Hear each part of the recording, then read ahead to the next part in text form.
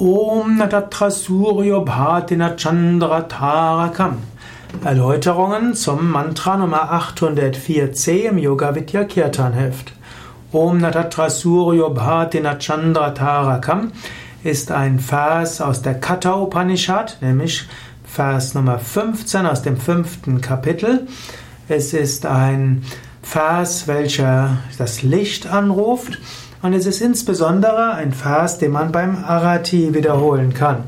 Bei Yoga Vidya verwenden wir normalerweise beim Arati, bei der Lichtzeremonie, den Jai Jai Arati Text.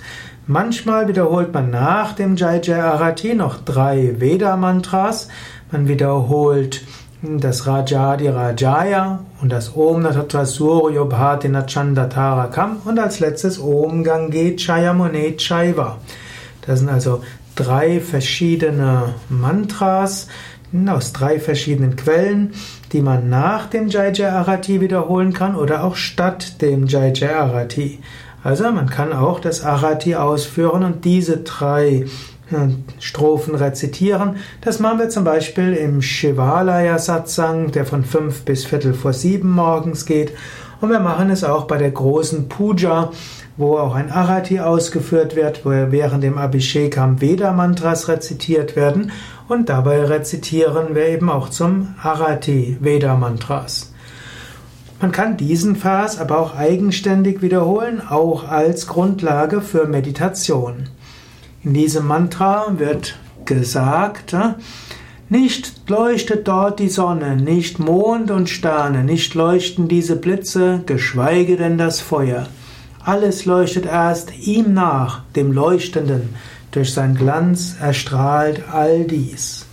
Das soll heißen, das Höchste und das Unendliche wird nicht beleuchtet, sondern es leuchtet alles.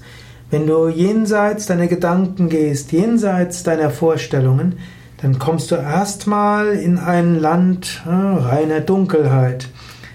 Der Johannes vom Kreuz nannte es die schwarze Nacht der Seele. Durch die musst du durchgehen. Wenn du durch die hindurchgegangen bist, dann siehst du das ursprüngliche Licht, das Licht des Bewusstseins. Und aus dem Licht des Bewusstseins kommt alles Licht. Bekommen die Gedanken, die Gefühle ihr Licht, bekommt die äußere Welt ihr Licht. Alles kommt letztlich aus dem ursprünglichen Strahlen. Und das wird durch dieses wunderbare Mantra ausgedrückt. Letztlich alle Sonne, Mond, Sterne, Blitze, alles Feuer, alles strahlt nur wegen dem Strahlen des höchsten Bewusstseins. Das höchste Bewusstsein kann nicht erleuchtet werden, aber es erleuchtet alles andere. Vor dem Om Natatra Suryo wird gerne wiederholt das Rajadi Rajaya, danach das Gange Chayamune, insbesondere wenn man das als Teil des Arati ausführt. Auf den Yoga Vidya Internetseiten findest du eine Wort-für-Wort-Übersetzung, du findest den Text auf Devanagari, in Sanskrit, aber auch in Transkription mit und ohne diakritische Zeichen.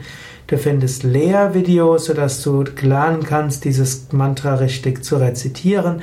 Du findest Rezitationen von indischen Meistern und anderen. Alles zu finden auf www.yoga-vidya.de